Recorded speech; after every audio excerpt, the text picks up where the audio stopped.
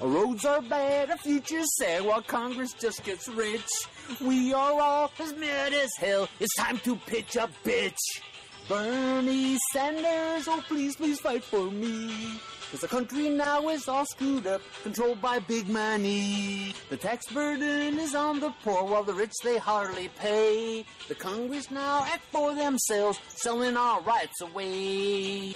Bernie Sanders, oh please, please fight for me. There's no one else talks sense like you in Washington, D.C. Lobby bribes to lawmakers, it's time to end that dance. With public-funded elections, our future has a chance. Bernie Sanders, oh won't you fight for me? With pollution choking us to death, we pay oil subsidy. Bernie Sanders, oh please, please fight for me.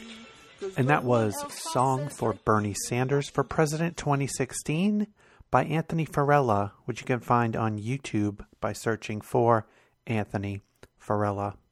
And at the end of the program, we'll hear He's Our Man, Bernie Sanders by Rowdy Woods. Greetings and welcome back to Bernie 2016. This is an independent podcast established to follow and comment on Bernie Sanders' candidacy for President of the United States.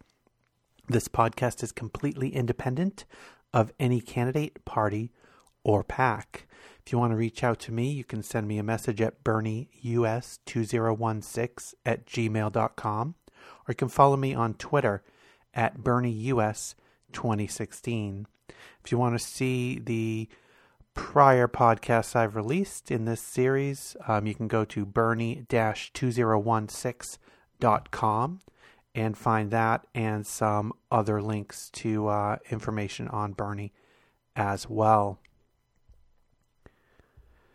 So as I'm recording this, it is early in the day on Saturday, December 19th, and tonight is the Democratic debate, conveniently located or conveniently scheduled for a weekend 1 week before Christmas, the same weekend where there's a major football game for people to watch, and the same weekend that Star Wars, the enormously anticipated next movie in the Star Wars saga, is released. So clearly the DNC timed everything just right to get the maximum audience possible.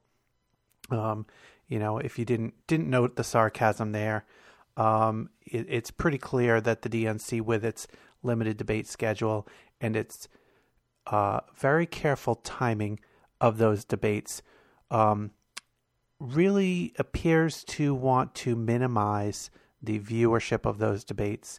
And the only realistic benefit of that, as far as I can figure, is with Hillary being so well known across the country, the fewer debates, the better served Hillary is for maintaining her large lead in the polling towards the nomination.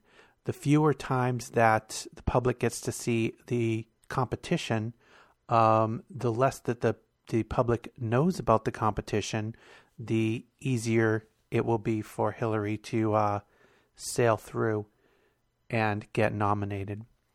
But I'll talk a lot more about the debate after it happens, and we see how it goes, how things work out, and what stands out from the debate. But there was a whole lot of stuff that went on this week that I wanted to discuss before I took a chunk of time to discuss whatever happens tonight at the debate. So a few really, really big things happened for Bernie this week. Most of them were really, really good, but one of them was not. And my fear is that one that was not is completely overshadowed all of the good news for Bernie this week. So let's get into it. This story from Politico actually kind of sets the scene for how Bernie's week was going on Thursday. And this story is from Politico by Gabriel De Benedetti. Bernie Sanders was overdue for a day like Thursday. Flagging in national polls, stuck behind Hillary Clinton in Iowa, struggling to grab headlines and laboring under the perception that he refuses to talk about ISIS, the Vermont senator's campaign was stuck in an unmistakable rut heading into Saturday's Democratic debate. Then came Thursday. First, the campaign announced it had collected more than 2 million contributions, a sign of Sanders' popularity among small donors, raising $3 million since Monday alone. Then Sanders formally picked up his biggest labor endorsement, smiling alongside the leadership of the Communications Workers of America in Washington. At noon, the biggest news yet, million-member liberal group Democracy for America, founded by close Clinton ally and surrogate Howard Dean, was throwing its support behind Sanders in its first ever presidential endorsement.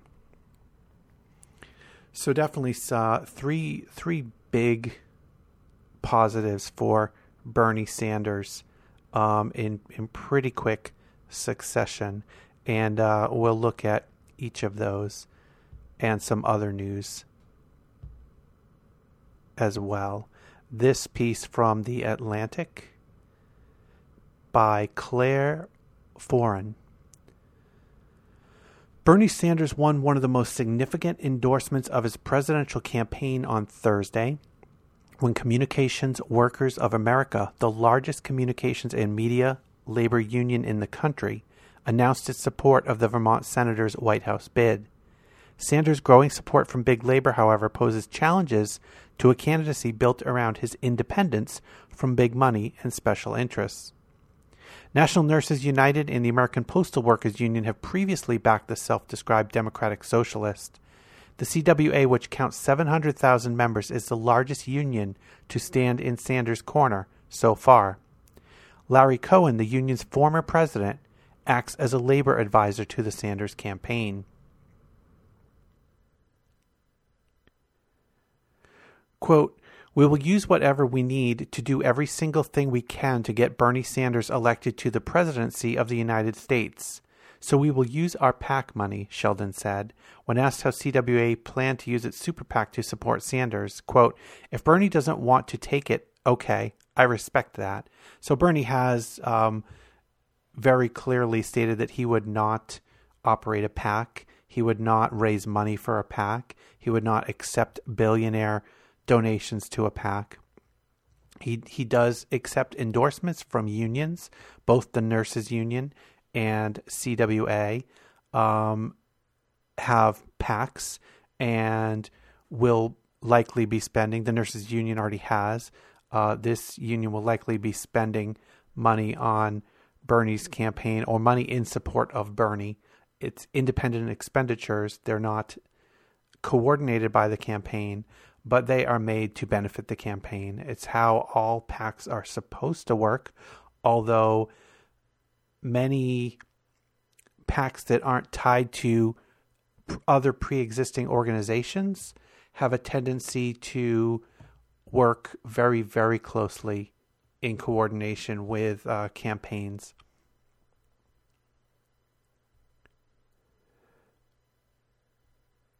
So, big endorsement from a large labor union for Sanders, the Communications Workers of America. So, really, really positive step there, adding to just a huge groundswell of people. I mean, 700,000 members.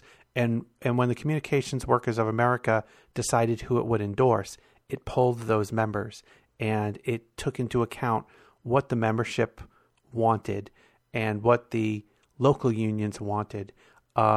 There's been at least allegations that not all unions who have endorsed have spent enough time and effort talking to their members and figuring out what their members wanted. Some of the union endorsements seem to have come from the top and not from polling or voting by the union members. And this next piece is from Huffington Post by Brian Hanley.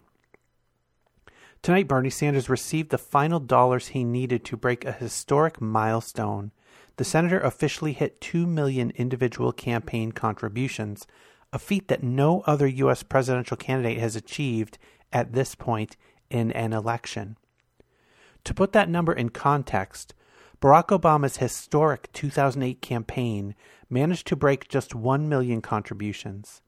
Sanders literally has twice what Obama had. Not only that, but Sanders reached 2 million faster than President Obama reached 1. Even more impressive than the number of contributions is the average size of each. As of Wednesday evening, the average donation to Sanders was less than $30, which means millions of his supporters are chipping in rather small amounts. Now, of course, the goal for any candidate is to raise as much money as possible to endure the grueling 2-year election. But Sanders cares more about the number of people contributing to his campaign than the amount they're willing to contribute. Since the start, Bernie Sanders has built his entire movement on the support of small donors. In fact, he's uniquely positioned among all other presidential challengers in that he refuses to accept money from super PACs and pledges to return their money if it accidentally finds him. The best part is Sanders walks the walk. When Martin Shkreli, who infamously jacked up the price of an AIDS medication, donated to the Sanders campaign, Sanders flat out rejected his money. However, rather than returning it to Shkreli, Sanders donated its entirety to an HIV clinic. And on a side note, Martin Shkreli was just arrested for unfortunately not for what he's doing or what he did at his current company in regards to drug pricing, but what he did at a prior company, I believe in regards to security and exchange laws and violating some of those laws. So good news for Bernie. Major endorsement by a major labor union and hitting 2 million individual donations. And the best part, or one of the best things about Bernie Sanders' average donation being $30 is that almost everyone who's donated to the Bernie Sanders campaign so far could donate again. There is a cap on the amount that you can donate to a campaign in a primary election, and that's $2,700. A large number of Hillary Clinton's supporters have donated that full $2,700. So she can't go back to them again to donate directly to her campaign. She, of course, has super PACs that they can donate unlimited amounts of money to.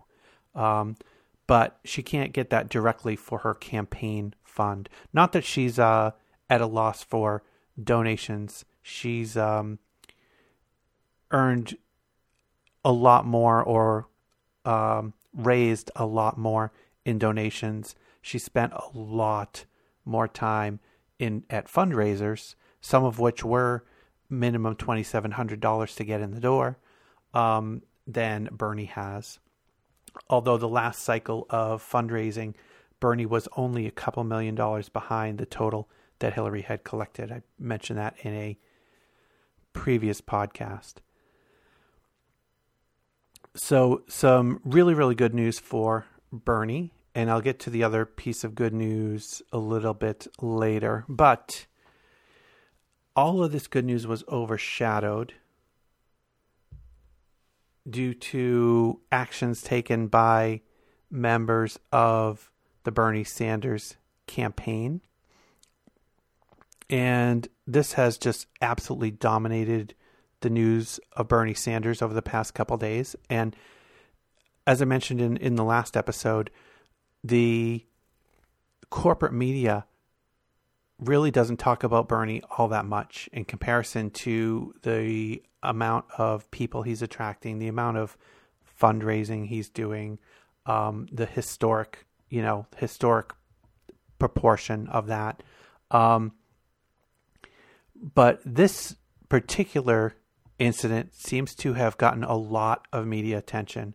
And, am I jaded or cynical? Is it because this particular issue put Bernie Sanders' campaign in a very negative light? That's why it got all the press that it did. But these next few stories will get into some of the details. And to be honest, this is still kind of an unfolding story. There's a lot of press and media based on what somebody, some anonymous person told the media or showed the media. So there's still details to come out about this, but I will fill you in on what I know or what I might know. This particular piece, this is where I first saw anything about this issue, was this piece in The Guardian, and this was by Ben Jacobs. Less than 12 hours after Bernie Sanders received his biggest endorsement of the presidential campaign, the Democratic National Committee has cut off his access to the Democratic Party's all-important master voter file. The result is that his campaign is now unable to perform all the most basic aspects of voter contact, such as knocking on doors and making phone calls in any functional way. While the Sanders campaign can still talk to voters, it has no way of actually keeping track of their identity and whether they support the Vermont senator's candidacy. After NGP-VAN, the company that administers the DNC's voter file, updated its system on Wednesday, a glitch reportedly made some confidential data from Hillary Clinton's campaign briefly accessible to the Sanders campaign, and one campaign staffer was able to access that information. The staffer has since been fired. The glitch was first reported by the Washington Post. As a result of this temporary breach, the DNC has indefinitely cut off the Sanders campaign's access to the voter file, which functionally halts its field operation. The move by the DNC raises eyebrows as many Democrats, including Sanders and fellow presidential candidate Martin O'Malley, have long accused the DNC's chair, Debbie Wasserman Schultz, of attempting to rig the presidential process to benefit Clinton. In particular, they have raised questions about the relative paucity of debates, which have been scheduled for weekend evenings and to coincide with other events, such as major University of Iowa football game. The action by the DNC happens less than 48 hours before the third Democratic debate, which is scheduled for Saturday night, only a few days before Christmas, and at the same time as a nationally televised NFL game. The news also broke less than 12 hours after Sanders received his biggest labor endorsement yet from the Communication Workers of America, as well as the backing of the influential progressive activist group Democracy for America. However, national polls show Clinton with a steady lead of well over 20 percentage points over Sanders, and the Vermont senator has struggled to keep pace with Clinton in the key early caucus state of Iowa as well. In a statement, Michael Briggs, a spokesman for the Sanders campaign, told The Guardian the issue was the result of systemic failures by NGP-VAN. Quote, "Sadly, the vendor who runs the DNC's voter file program continues to make serious errors," said Briggs. On more than one occasion, the vendor has dropped the firewall between the data of different Democratic campaigns. Our campaign months ago alerted the DNC to the fact that campaign data was being made available to other campaigns. At that time, our campaign did not run to the media, relying instead on assurances from the vendor. He added of Wednesday's incident, quote, "Unfortunately, yesterday the vendor once again dropped the firewall between the campaigns for some data. After discussion with the DNC, it became clear that one of our staffers accessed some modeling data from another campaign. That behavior is unacceptable, and that staffer was immediately fired. We are as interested as anyone in making sure that the software flaws are corrected, since mistakes by the DNC's vendor also have made our records vulnerable. We are working with the DNC and the vendor and hope that this kind of lapse will not occur again."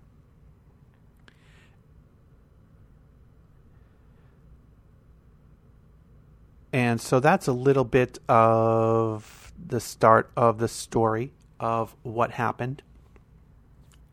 And as far as the vendor goes, I work on a software system, so I have some experience with the types of upgrades that happen that can lead to issues that this did. But with the sensitivity of the data that this company is charged with storing and charged with keeping safe, I think their methods are completely faulty. They should have completely separate servers for any data that is unique to any particular campaign, with no possible access from the other campaign. I mean, there are ways that this could be set up to have completely prevented this from being able to have happened. So I think there is a lot of responsibility on the part of the vendor that is storing the DNC's data, and the DNC for choosing and keeping that vendor and accepting the methods that they are using to store it. So there's for the aspect that the data was made available for another campaign to be able to see, that lies squarely responsibility on the DNC and on the vendor. They should have prevented that from the start. One thing I did see from one source was that, and I don't know if this is 100% verified, but it seemed to be legitimate. Not really surprising, but was a revelation.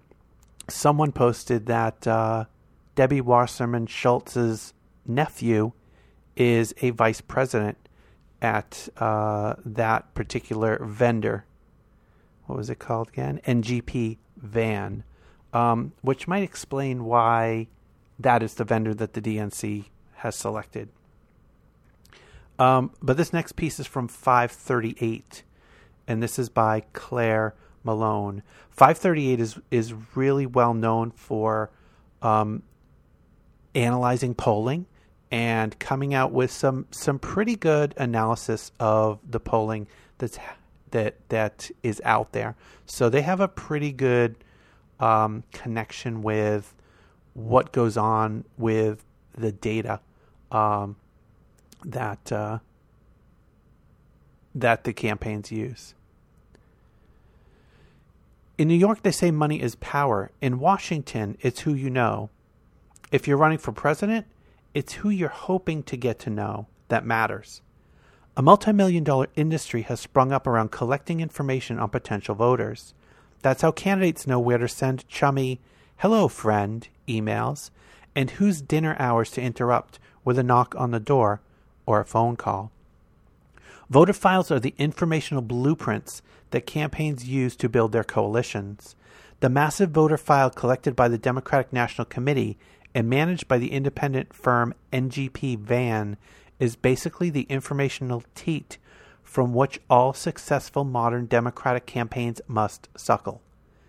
So when the Democratic National Committee announced on Friday that it had barred the Bernie Sanders campaign, at least temporarily, from accessing its voter file, all hell broke loose in the political data universe.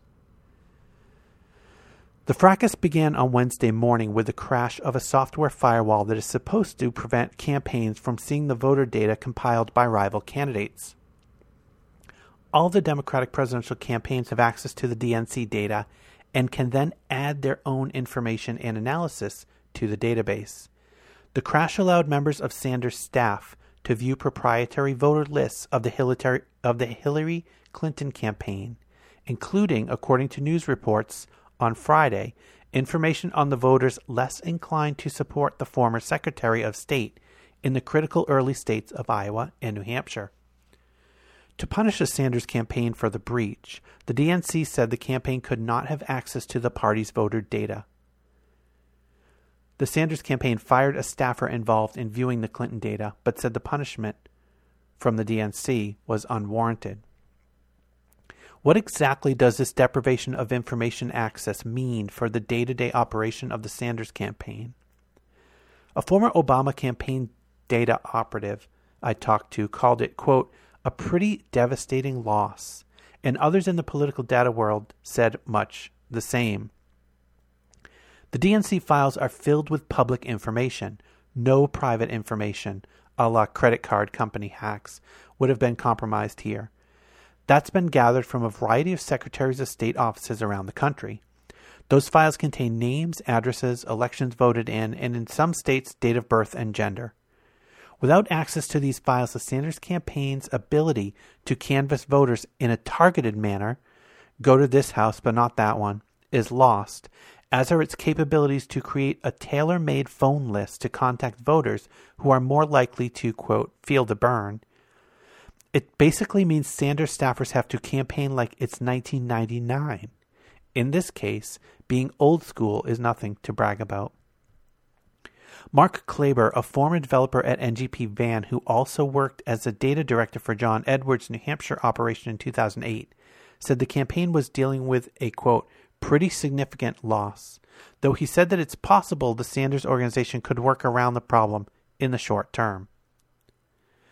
Quote, there might be lists of people to call that are still fresh, Klaber said, noting the campaign could have saved or printed lists outside of the NGP Van system. But the long-term effects are alarming enough that the Sanders campaign filed a lawsuit in federal court on Friday seeking to regain access to the DNC's voter file, saying that the committee was, quote, attempting to undermine its campaign, and the organization, quote, continues to hold our data hostage. Quote, plaintiff is sustaining irreparable injury and financial losses, according to the Sanders campaign complaint, that are incapable of precise calculation but exceeded $600,000 per day. The our data phrasing by the Sanders team might seem antithetical to the idea that campaigns essentially rent the DNC's list for their purposes, but there are a couple of categories of data the Sanders team would be dealing with in the NGP Van system. The Big Kahuna, the voter file that the firm has had a contract to manage since 2007, is the property of the DNC. Campaigns gather information from voters that serve to enrich this file.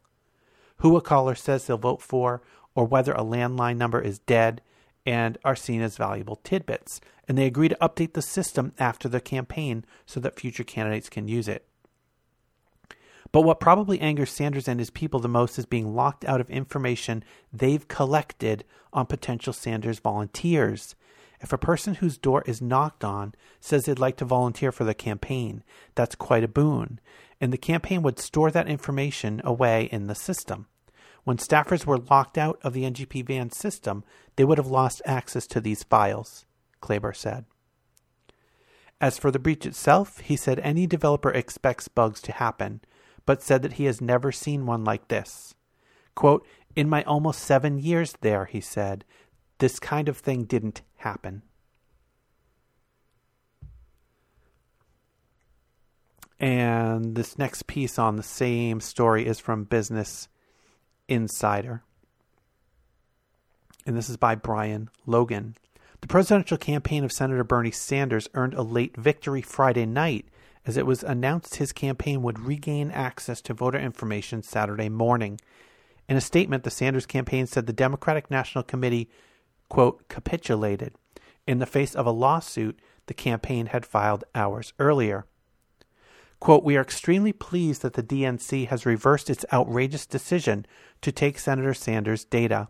The information we provided tonight is essentially the same information we already sent them by email on Thursday, said Jeff Weaver, Sanders' campaign manager, in a statement.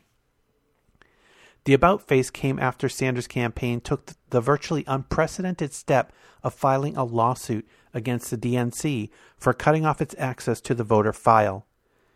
Based on accusations his campaign improperly accessed data compiled by the campaign of rival Hillary Clinton. Sanders' campaign subsequently accused the party of trying to undermine him in the fight for the Democratic presidential nomination, a race in which Sanders is most closely positioned to challenge Clinton, the clear frontrunner. Quote, by their action, the leadership of the Democratic National Committee is now actively attempting to undermine our campaign. This is unacceptable, Weaver said in an earlier hastily scheduled press conference. Quote, individual leaders of the DNC can support Hillary Clinton in any way they want, but they are not going to sabotage our campaign, one of the strongest grassroots campaigns in modern history. We are announcing today that if the DNC continues to hold our data hostage and continues to try to attack the heart and soul of our grassroots campaign, we will be in federal court this afternoon seeking immediate relief. So that quote was from the prior day before the Sanders campaign and the DNC came to an agreement on the data and on access to the data, which reinstated Sanders' access to the data. In a statement early Saturday morning, DNC Chair and Rep. Debbie Wasserman Schultz said, quote, the Sanders campaign has now complied with the DNC's request to provide the information that we have requested of them. Based on this information, we are restoring the Sanders campaign's access to the voter file, but will continue to investigate to ensure that the data that was inappropriately accessed has been deleted and is no longer in possession of the Sanders campaign. Quote, the Sanders campaign has agreed to fully cooperate with the continuing DNC investigation of this breach, she continued. The fact that the data was accessed inappropriately is completely unacceptable, and the DNC expects each campaign to operate with integrity going forward with respect to the voter file. So, one last piece on this story from ABC News. A campaign spokesman for Bernie Sanders said that the voter data access issue has been resolved after the Democratic National Committee had earlier blocked the campaign's access to the data. Michael Briggs of the Sanders campaign told ABC News Friday, it's resolved. DNC capitulated. We will get to see voter files by early Saturday morning. And that was later confirmed by the Democratic National Committee. So the investigation of what happened to some of that data is still ongoing. I've seen a lot of bits and pieces and elements, and I don't really know exactly which are factual and which are close and which are not. There's certainly been spin on both sides of the story. The Sanders campaign has definitely played its best hand to the media around the story, which, for any campaign would be minimize the negative aspects of the story as far as how the campaign behaved and maximize the threat from the outside. I think that they could have taken a little bit softer touch. My fear is that this story, when it's coming out and how it's coming out and how loudly the corporate media seems to be comfortable in discussing it, will turn some people off who hadn't decided yet on whether to go for Hillary Clinton or whether to go for Bernie Sanders or whether to go for somebody else. So I think that there could have been a little bit more humility on the Sanders side. I think how they acted after the fact was appropriate. I think some of the language they used and their tone may have been a little too sharp for my liking, but I'm not running the Sanders campaign. None of this has given me any pause or any thought of lessening my support for Bernie Sanders. What definitely did happen, and the Sanders campaign acknowledged it, and that's why they fired their staffer, was their staffer did determine that firewall was not in place. And when the staffer determined that, the staffer did access data that was proprietary Hillary Clinton campaign data.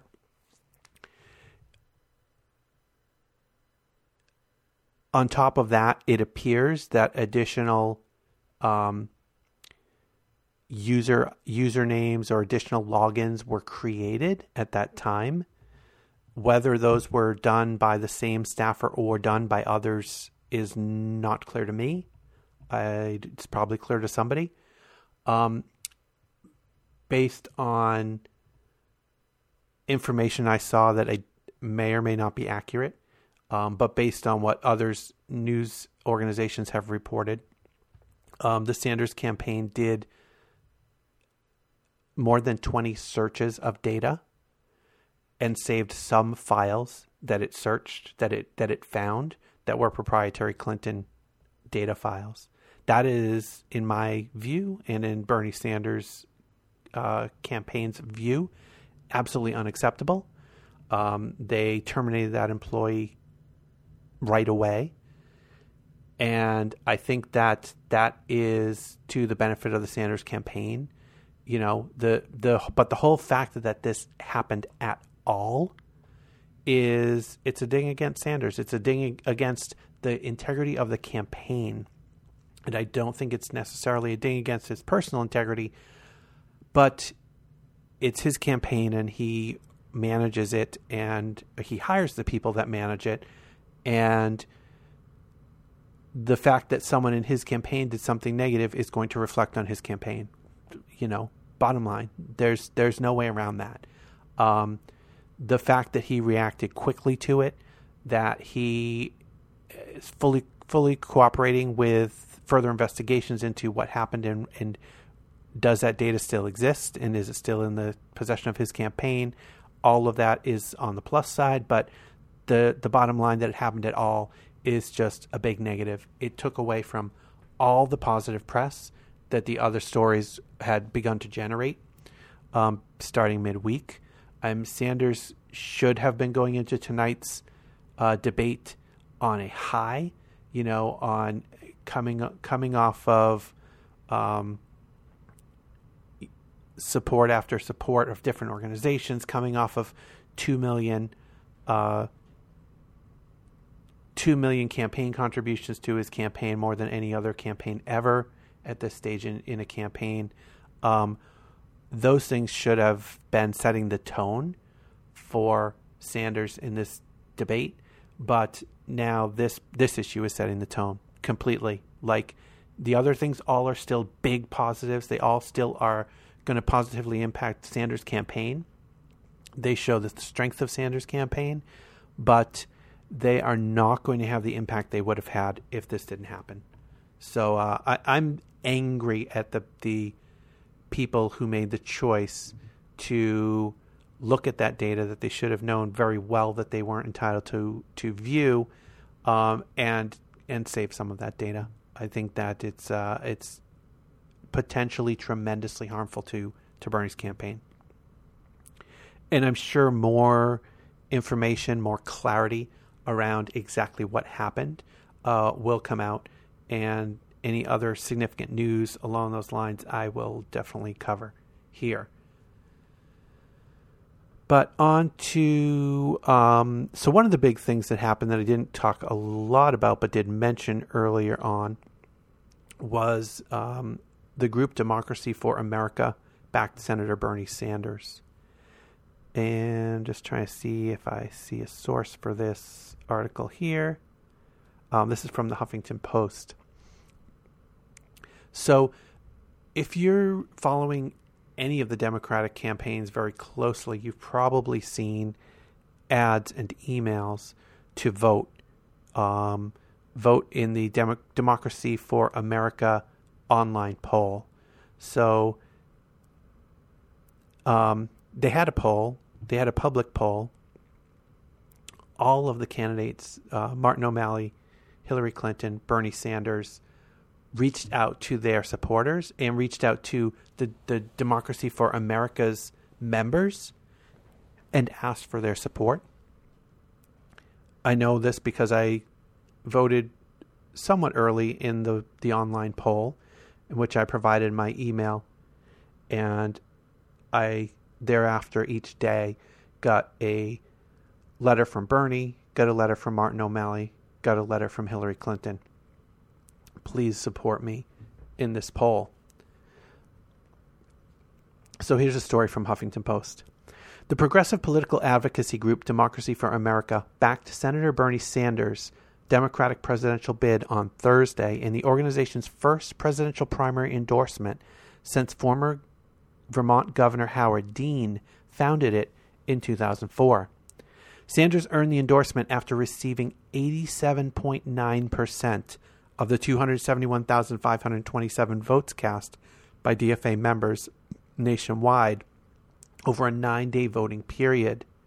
No Democratic candidate was able to clear the 66.7% supermajority needed, the DFA would not have endorsed. And in fact, in 2008, no candidate was able to get over 66.7%, and the DFA did not endorse a candidate in 2008. Quote, Bernie Sanders is an unyielding populist progressive who decisively won Democracy for America members' first presidential primary endorsement because of his lifelong commitment to taking on income inequality and the wealthy and powerful interests who are responsible for it, Charles Chamberlain, the group's executive director, said in a statement. Quote, throughout his campaign, Bernie has repeatedly said that the huge problems of income inequality, money in politics, and structural racism that our country must confront are bigger than a single campaign. They need a political revolution. The group, which claims 1 million members, says it has, quote, knocked on hundreds of thousands of doors, made over 11 million phone calls, and raised and contributed more than $32.7 million to help elect 843 progressive candidates nationwide since its founding. It said it would run a positive campaign on Sanders' behalf rather than attack his rivals for the nomination.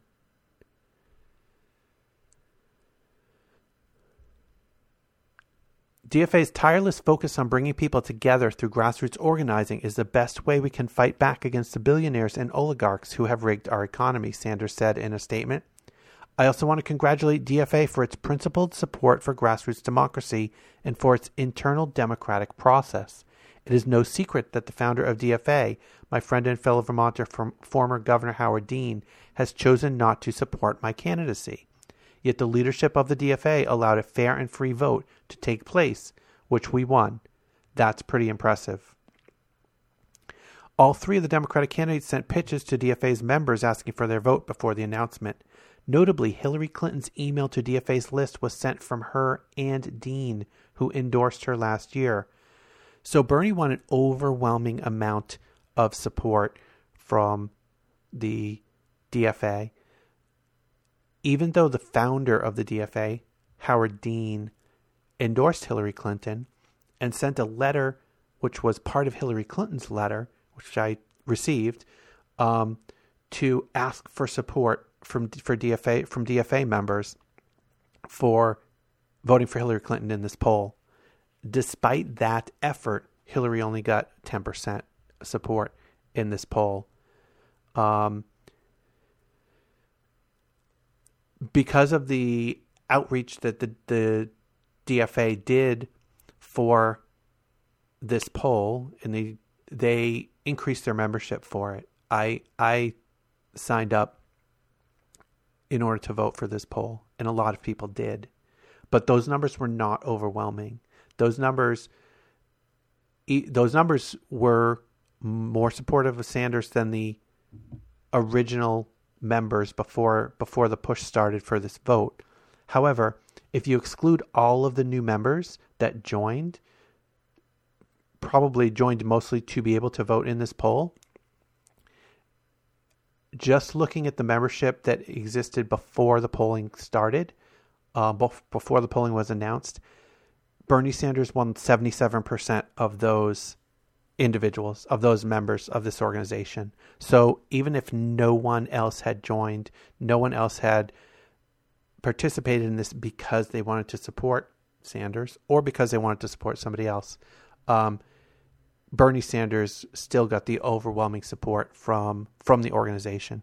So because a lot of Bernie Sanders wins a lot of online polls. The Time Magazine Person of the Year poll is one of those, but also won like all the online polls after the last Democratic debate of who won the debate. And a lot of people dismissed all those polls, said, well, Bernie Sanders has a very, very large support structure online, so they can mobilize and they can kind of overwhelm the polls, and they're not realistic results. In that last debate, there were three focus groups that some of the media had put on, which were groups of people in a room. And those three groups also agreed that Bernie Sanders had won. However, actual statistical polling that was done later on favored Hillary Clinton more than it favored Bernie Sanders. So polling is what it is. It can be skewed. Online polling is rarely scientific, rarely as balanced as official polling tries to be, but all polling has biases. And lastly, the Fed increased interest rates for the first time since 2006. And Bernie had a response to that. This last piece is from Business Insider. This is by Maxwell Tani. U.S. Senator Bernie Sanders slammed the Federal Reserve's decision on Wednesday to raise interest rates. Sanders released a statement after the Fed announced on Wednesday that it would raise rates for the first time since 2006, saying that the decision would stunt economic growth and hurt families who still have not entirely recovered from the effects of the recession. Quote, when millions of Americans are working longer hours for lower wages, the Federal Reserve's decision to raise interest rates is bad news for working families, Sanders said in a statement. He continued, at a time when real unemployment is nearly 10% and youth unemployment is off the charts, we need to do everything possible to create millions of good-paying jobs and raise the wages of the American people. The Fed should act with the same sense of urgency to rebuild the disappearing middle class as it did to bail out Wall Street banks 7 years ago. On Tuesday, the Federal Open Market Committee announced that it would raise its short-term lending rate from a historic era of near zero interest rates to the target range of the federal funds rate by 25 basis points. The decision was unanimous. The bank has kept interest rates low in order to spur economic growth following the worst economic recession since the Great Depression. But as the U.S. economy has steadily improved, many economists have become concerned that the Fed's decision to keep rates low could lead to inflation. For his part, Sanders has been vocal about his opposition to raising interest rates and skepticism about how the Fed is run. Sanders has repeatedly called for an audit of the Federal Reserve, and he supports removing some financial industry leaders from the Fed's governing board.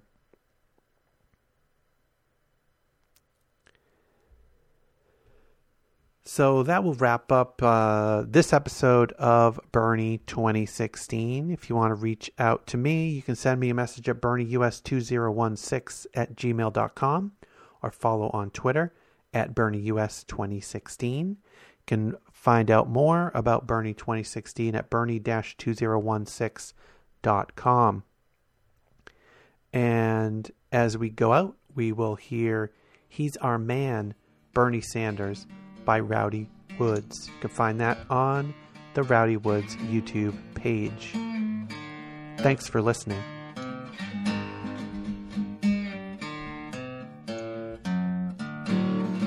Oh, have you heard of Bernie Sanders?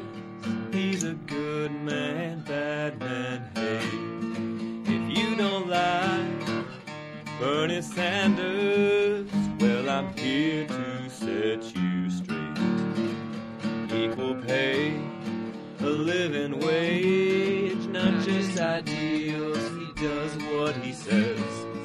He'll get our bread back in our hands, he'll give the farmers back to the land.